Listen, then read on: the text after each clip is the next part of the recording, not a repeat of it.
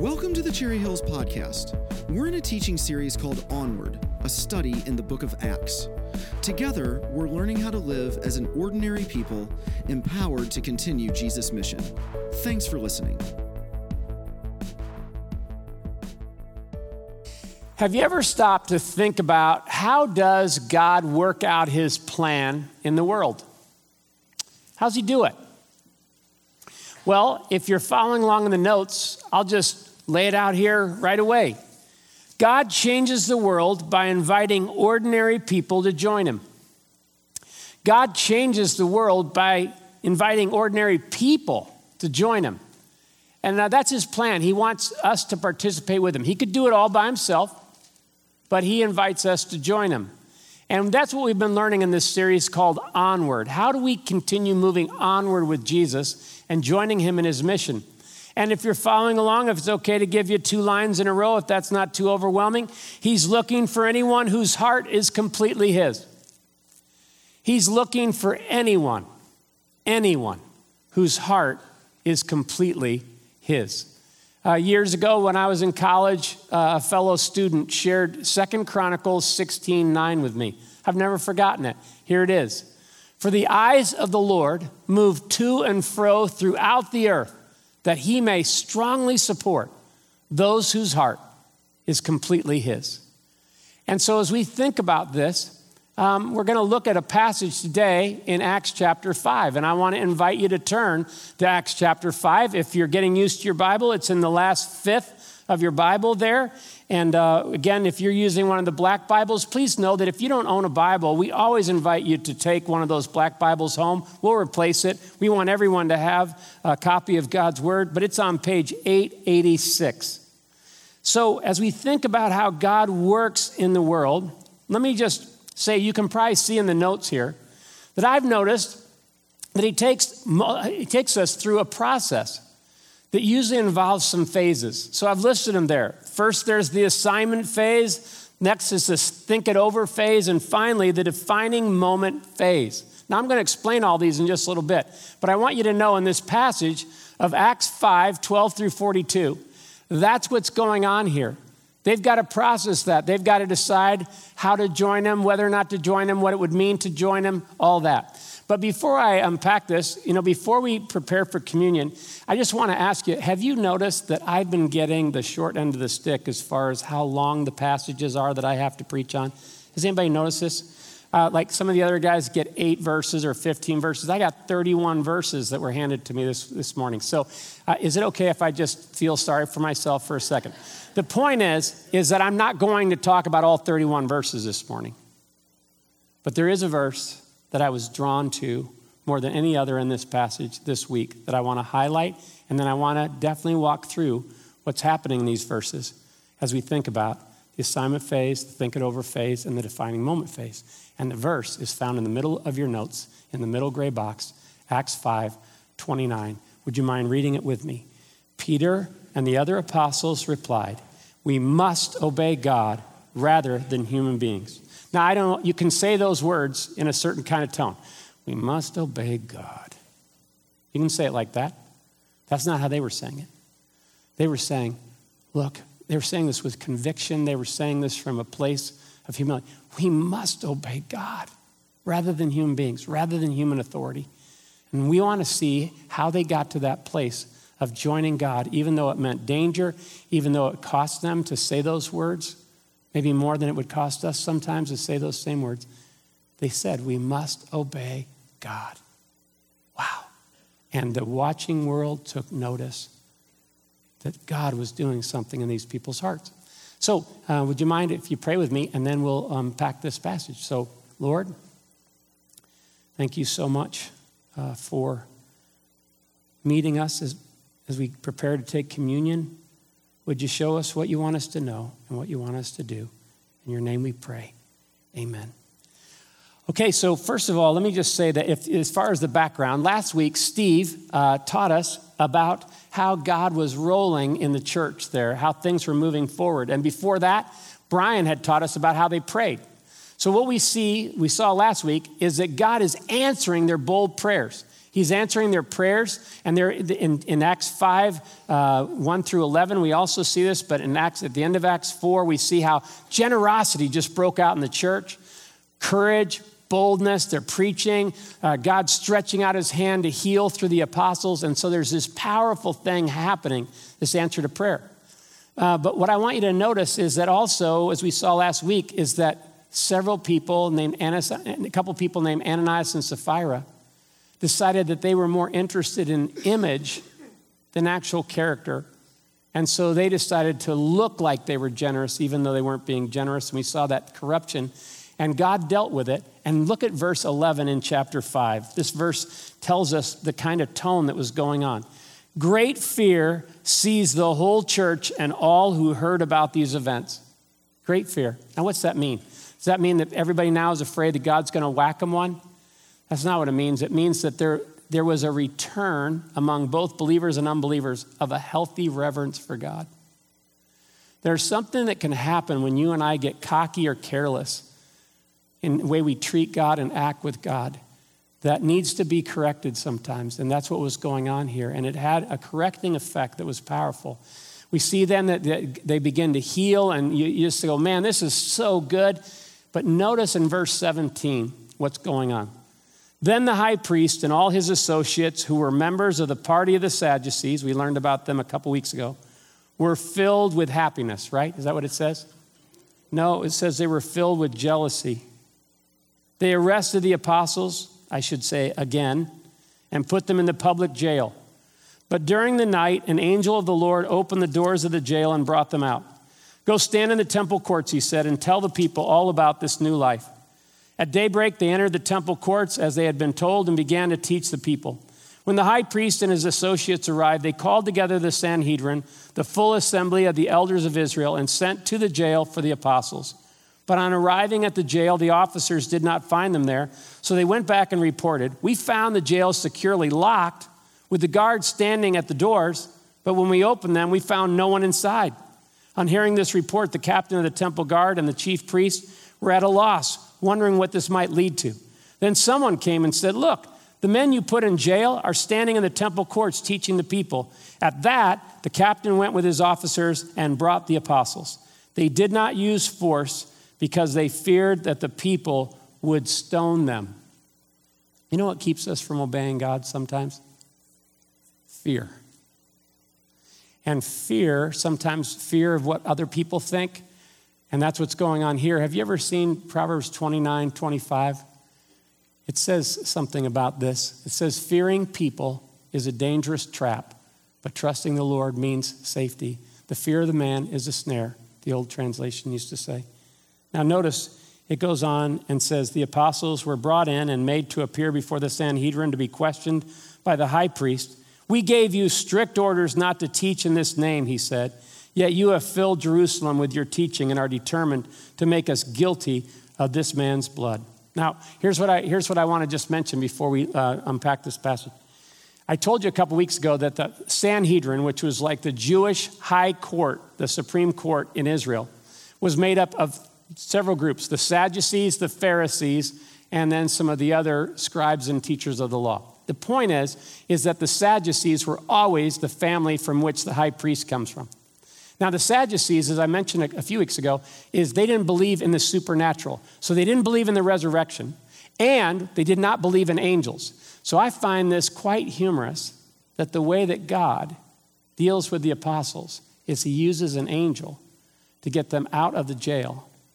And in a way, the Sadducees don't know what to do about that. Someone has said that when you don't believe in the resurrection and you don't believe in angels, that's what makes you sad, you see. Does it make sense? So the point is, here's the assignment phase, okay? Notice this. Here's how God works. God gives a person, if you're following along, a specific assignment or action to take. This is how it all gets started. God gives a person a specific assignment or action to take. He's done this all along. So with Mary and Joseph, you can talk about Abraham. You can talk about Noah. You can talk about Daniel, Shadrach, Meshach, and Abednego. You can talk about Esther, Ruth. You can talk about all different people. You can read chapter 11 in Hebrews and see all the different people where he gave them a specific assignment or action to take. This is all throughout Scripture. And you may say, well, how do we know that? So if you're following along, notice this. Here, God instructs his apostles to tell people of this new life. Do you see that in that first gray box, verse 20? Do you mind reading that with me so we can see what the specific assignment or action that he gave them to take? Go, stand in the temple courts, he said, and tell the people all about this new life. Now, this is consistent with the book of Acts so far. Acts 1:8, you shall receive power when the Holy Spirit has come upon you, and you shall be my witnesses in Jerusalem, Judea, Samaria, to the ends of the earth. So this is consistent, but here the angel now says, look, I know they put you in jail, but I've got a different plan this time around. I'm going to use an angel to bring you out, and notice how specific it is.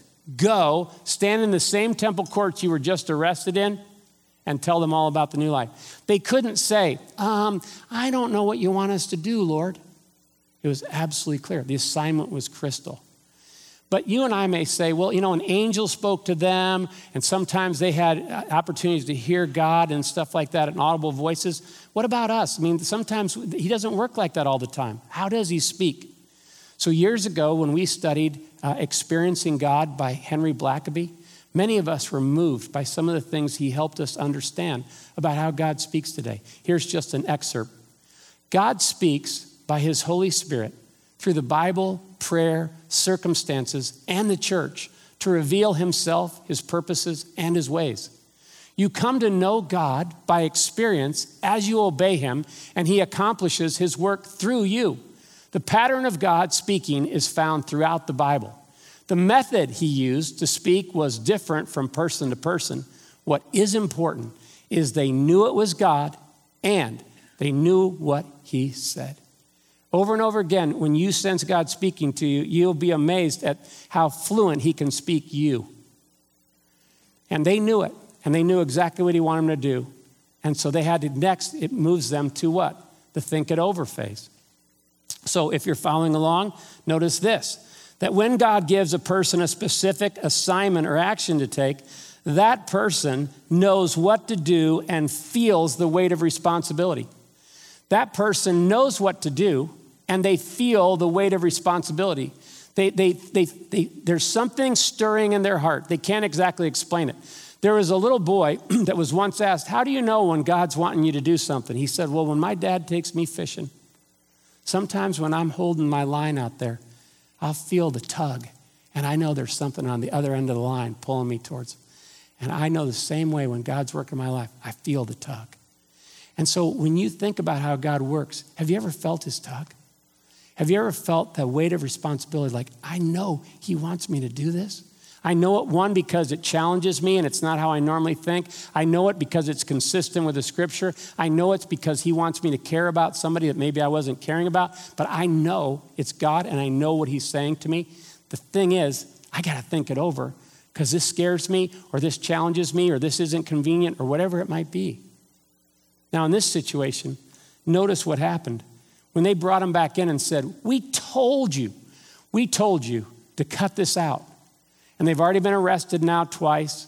And also they've been threatened again and again. And so they're probably thinking to themselves, I don't know if I want to spend the rest of my time in jail all the time. I mean, is this worth it? Is this following Jesus? Like, what is this all? And so I don't know how you think about these people. Sometimes we think that they're just completely different than us. You have to remember that just a few months before, these same people had been so nervous when Jesus was arrested, they scattered. These are ordinary people. But God is taking them through a process where he's teaching them how to obey him.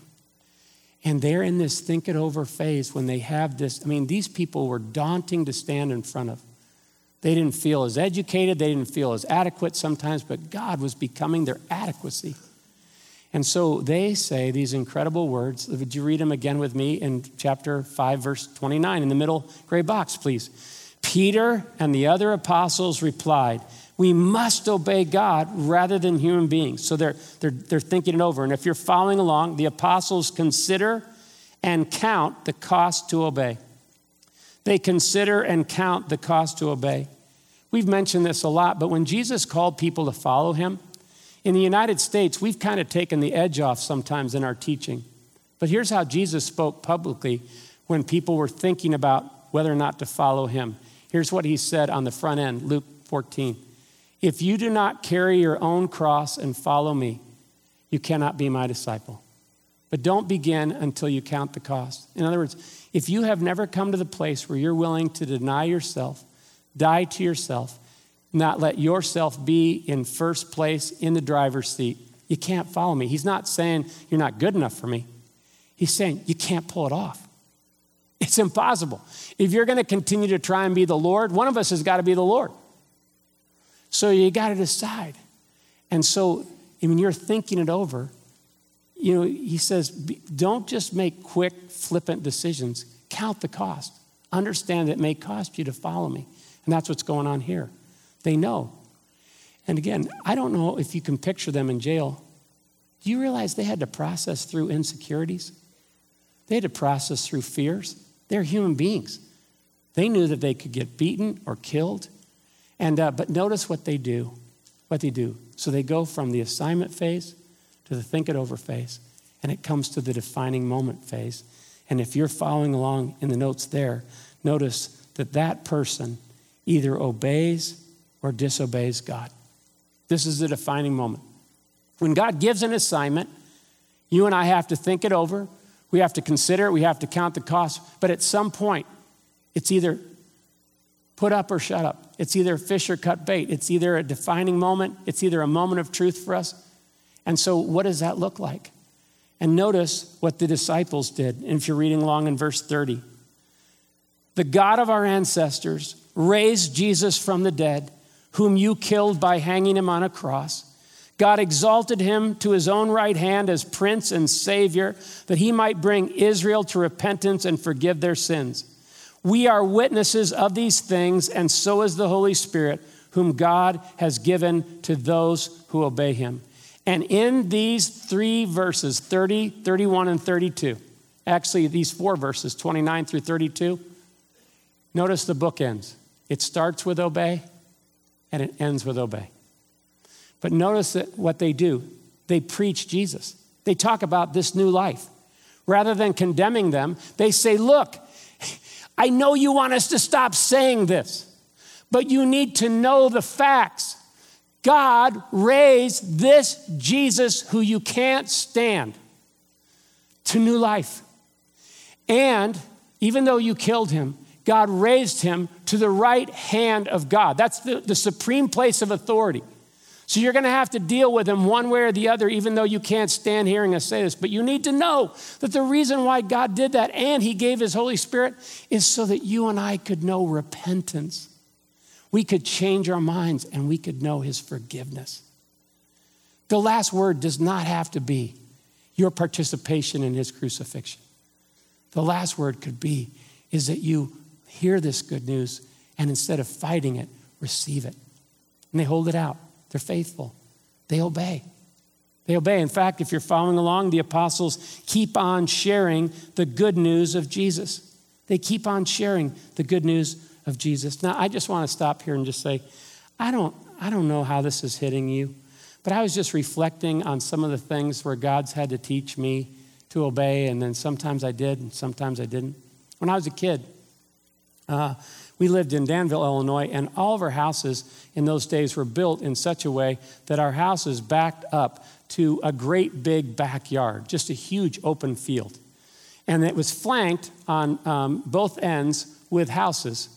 On one end of the house was probably the oldest house in the neighborhood, so it was a super long lot, and it had a 5-stall garage that was open, no garage doors, so it was really old. And then at the top, it had an attic. And facing towards where we played baseball, away from the front of this person's house, was an attic window.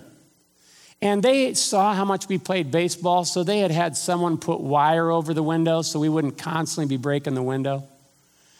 So one day, no one was around. My buddies couldn't play baseball, and I had some time on my hands. So I noticed there were some rocks there by their garage there.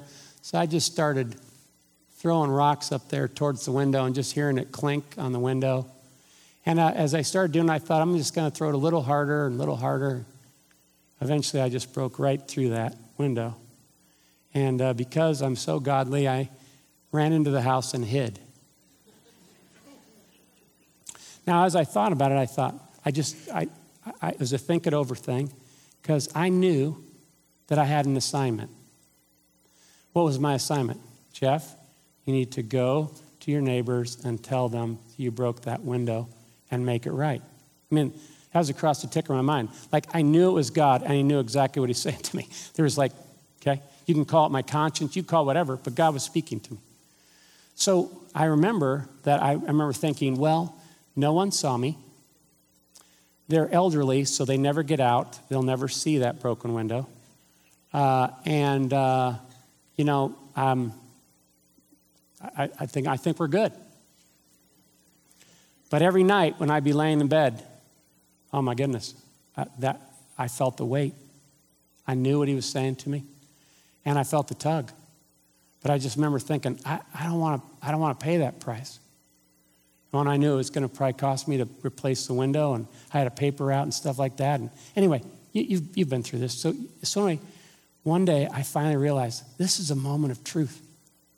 I either have character or I don't. God kept showing me those neighbors, you can't say you love your neighbor when you don't treat their stuff with respect. And so one day I remember I thought, Uncle, I got to do something here. And I walked over to their house, and it was not that far of a walk, but it was one of the longest walks I'd ever taken. And as I walked up on their porch, I can still remember my heart is beating out of my chest. I knock on the door. They open the door. I said, hi, my name's Jeff. I live right over there, not very far away from you. And a number of months ago, I think it was actually a year ago, I broke your window. And I just want to tell you that I'm sorry, I was wrong, and I'm willing to pay for it. But I need to ask you to forgive me. And I'll never forget, they looked at me and they said, that old building, we've just kind of let it go, so don't worry about it. But thanks for coming and telling us. And I remember thinking to myself, I wish I would have known that from the beginning, that they were going to say that to me. I would have lost all that sleep and all that, right? But here's what I do remember. As I walked home that day, I didn't walk home. I skipped. I knew that I had obeyed, even though I'd put on a terrible clinic of obeying quickly. I knew I'd obeyed God. And so I don't know what it looks like for you. But notice, this isn't the only time they obey. In fact, I count 3 times they obey. They obey by going in the temple courts. Then they get arrested, and as they're in front of the Sanhedrin, they obey. And then they obey another time. If you're following along, they obey another command of Jesus after they're beaten. I don't know about you, but when I think about being beaten, I don't know if I'd be as motivated to keep obeying right away. But they did. How did they obey? Well, if you look at Luke 6, 22 and 23, Jesus called this one. Look at what he said to them. Blessed are you when people hate you. Excuse me? When they exclude you and insult you and reject your name as evil because of the Son of Man. Rejoice in that day and leap for joy, because great is your reward in heaven, for that is how their ancestors treated the prophets. Do you notice what they do in verse 40? By the way, I stopped telling you what happened. So after they obeyed God by telling them he raised him from the dead, exalted him to the right hand of God, gave the Holy Spirit so that we can repent and be forgiven.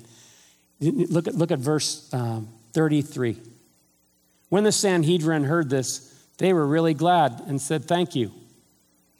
No, it says when they heard this, they were furious and wanted to put them to death. That's what they were going to do. So instead, they kept their bearings. They had him, Gamaliel, who was one of the respected rabbis in that group, said, hey, let's have them step out. We need to talk. Think it over what you're going to do with these people.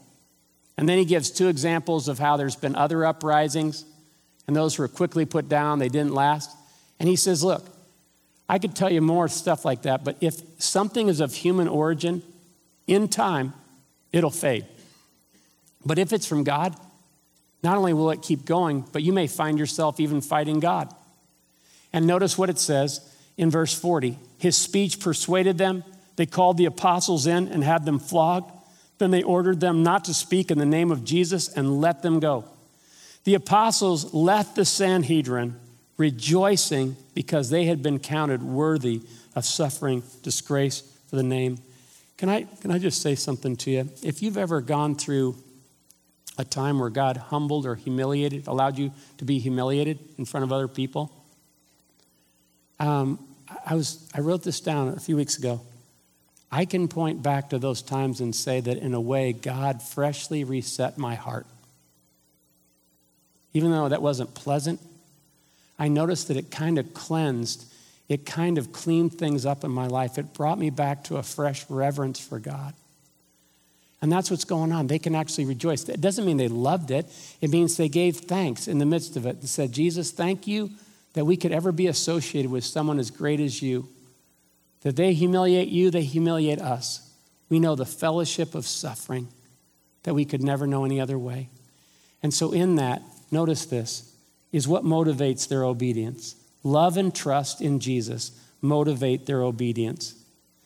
How did they spell love and trust? They spelled it O-B-E-Y. So love and trust motivated. So we saw sometimes, I'll just be honest, sometimes the only reason I've obeyed is just out of a plain, simple fear of the Lord, healthy fear of the Lord. But there's times where Jesus wants us to know that what motivated them to say these powerful words, we must obey God rather than human beings, is they had a love and a trust for Jesus. Where do I get this? If you look at John 14 that I've listed out to the right, here's the words Jesus said the night before he obeyed God and was crucified. If you love me, show it by doing what I've told you. And then notice what he says in verses 23 and 24, that same chapter. Jesus replied, all who love me will do what I say. My Father will love them, and we will come and make our home with each of them. Anyone who doesn't love me will not obey me. And remember, my words are not my own. What I'm telling you is from the Father who sent me. This is why when Jesus was restoring Peter, after he had disobeyed, after he had really messed up, you remember the question he asked 3 times? Peter, do you love me? And when he asked him that, why? Why is that question so important? Because he knew, if you really love me, your love will find a way to obey me. It'll be a different motivation. Then notice also, though, that sometimes it's because of our faith, our trust, our dependence in God that leads us to obey. We go, this doesn't make sense to me, but I trust you. I trust you. I'm still going to obey you, even though it doesn't make sense in human eyes. Notice what Romans 1:5. I was noticing this week. Here's just 3 quick translations. The obedience that comes from faith. This is what the Lord's invited us into, this kind of relationship, where there is the obedience that comes from trusting him. The obedience of faith, obedient trust, there it is. So is that what motivates you? When you're on the line there, when you're thinking it over, have you found that those defining moments, ultimately you come back, Lord, I love you, and if you ask me to do this, I'll do it. I trust you, Lord. I'll do it, even though it's hard, even though I don't know what's on the other side. So if you're following along, notice this, that they find fresh strength on the other side of obedience. They find fresh strength on the other side of obedience. Would you read that last gray box with me, verse 42? Day after day, in the temple courts and from house to house, they never stopped teaching and proclaiming the good news that Jesus is the Messiah. This last week, I was spending time with a friend who's in the hospital and going through a really rough patch. And sometimes when I'm there, I'll just say, could I just, before we pray, can I just sing a song to you? So I sang 2 or 3, but I remember he stopped and said, after I sang this one, that's a good one. I said, I know, I've been thinking about it too.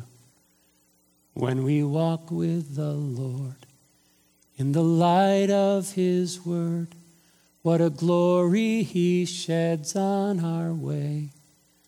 While we do his good will, he abides with us still.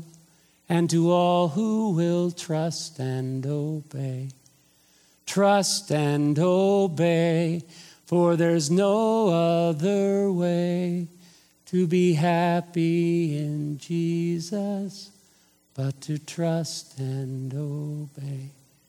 I remember thinking, That's true. It's really true. And so they never stopped. They kept obeying him. And they kept giving themselves.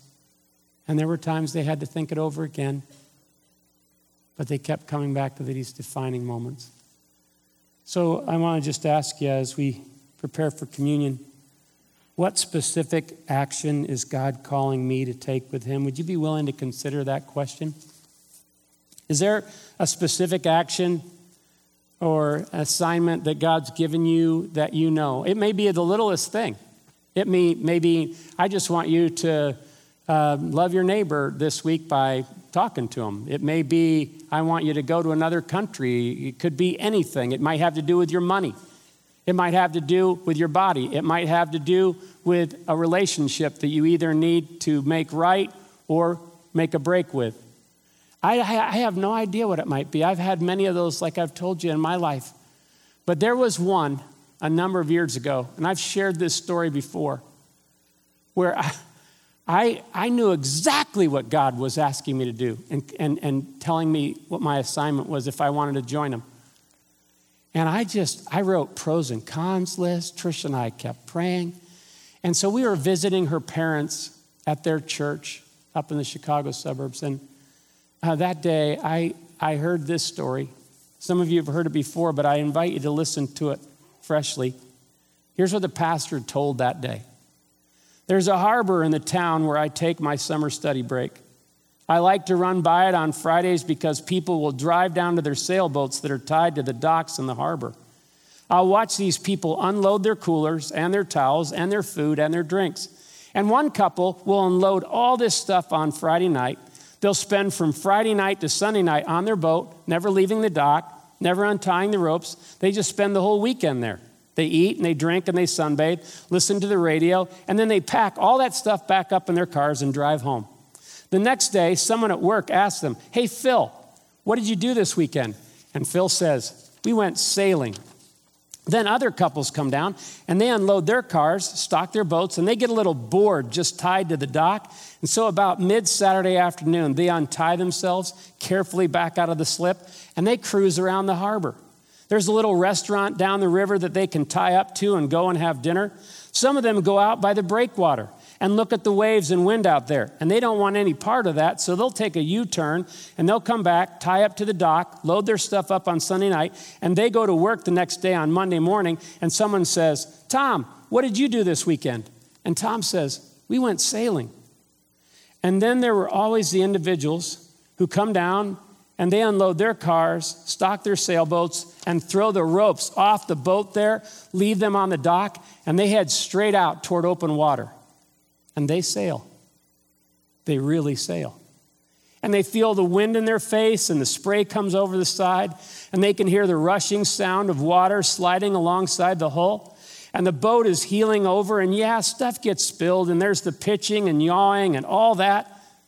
But they see fabulous sunsets and these incredible sunrises, and they have that exhilarating sense of freedom, and they're saying to themselves, "This is sailing." When they come back and they tie up at the dock and they pack their stuff on Sunday night and go to work on Monday morning, and someone says, "Hey, Frank, what'd you do this weekend?" Frank says, "I went sailing." Now this guy's telling this story, and it's like the Holy Spirit is like zooming in, and then he asked this question that nailed me to the floor. What I want to ask you, friend, is who went sailing? And I heard that, and I knew that I was going to need to make a courageous decision and act on it. And a few months later, I did. And that took me to some chapters of my life that sometimes were super hard. But I wouldn't trade anything for what happened. And it also ultimately led me here to worship and learn with you. And I want you to know, even this week, the Lord showed me some areas that I've been careless or sloppy in my faith, and how I need to trust him and obey him. And he wants me to practice. But I'm so thankful I get to practice with you. Thanks for joining us today. If you would like more information or to stay connected to Cherry Hills Church, please visit our website at cherryhillsfamily.org or follow us on Facebook.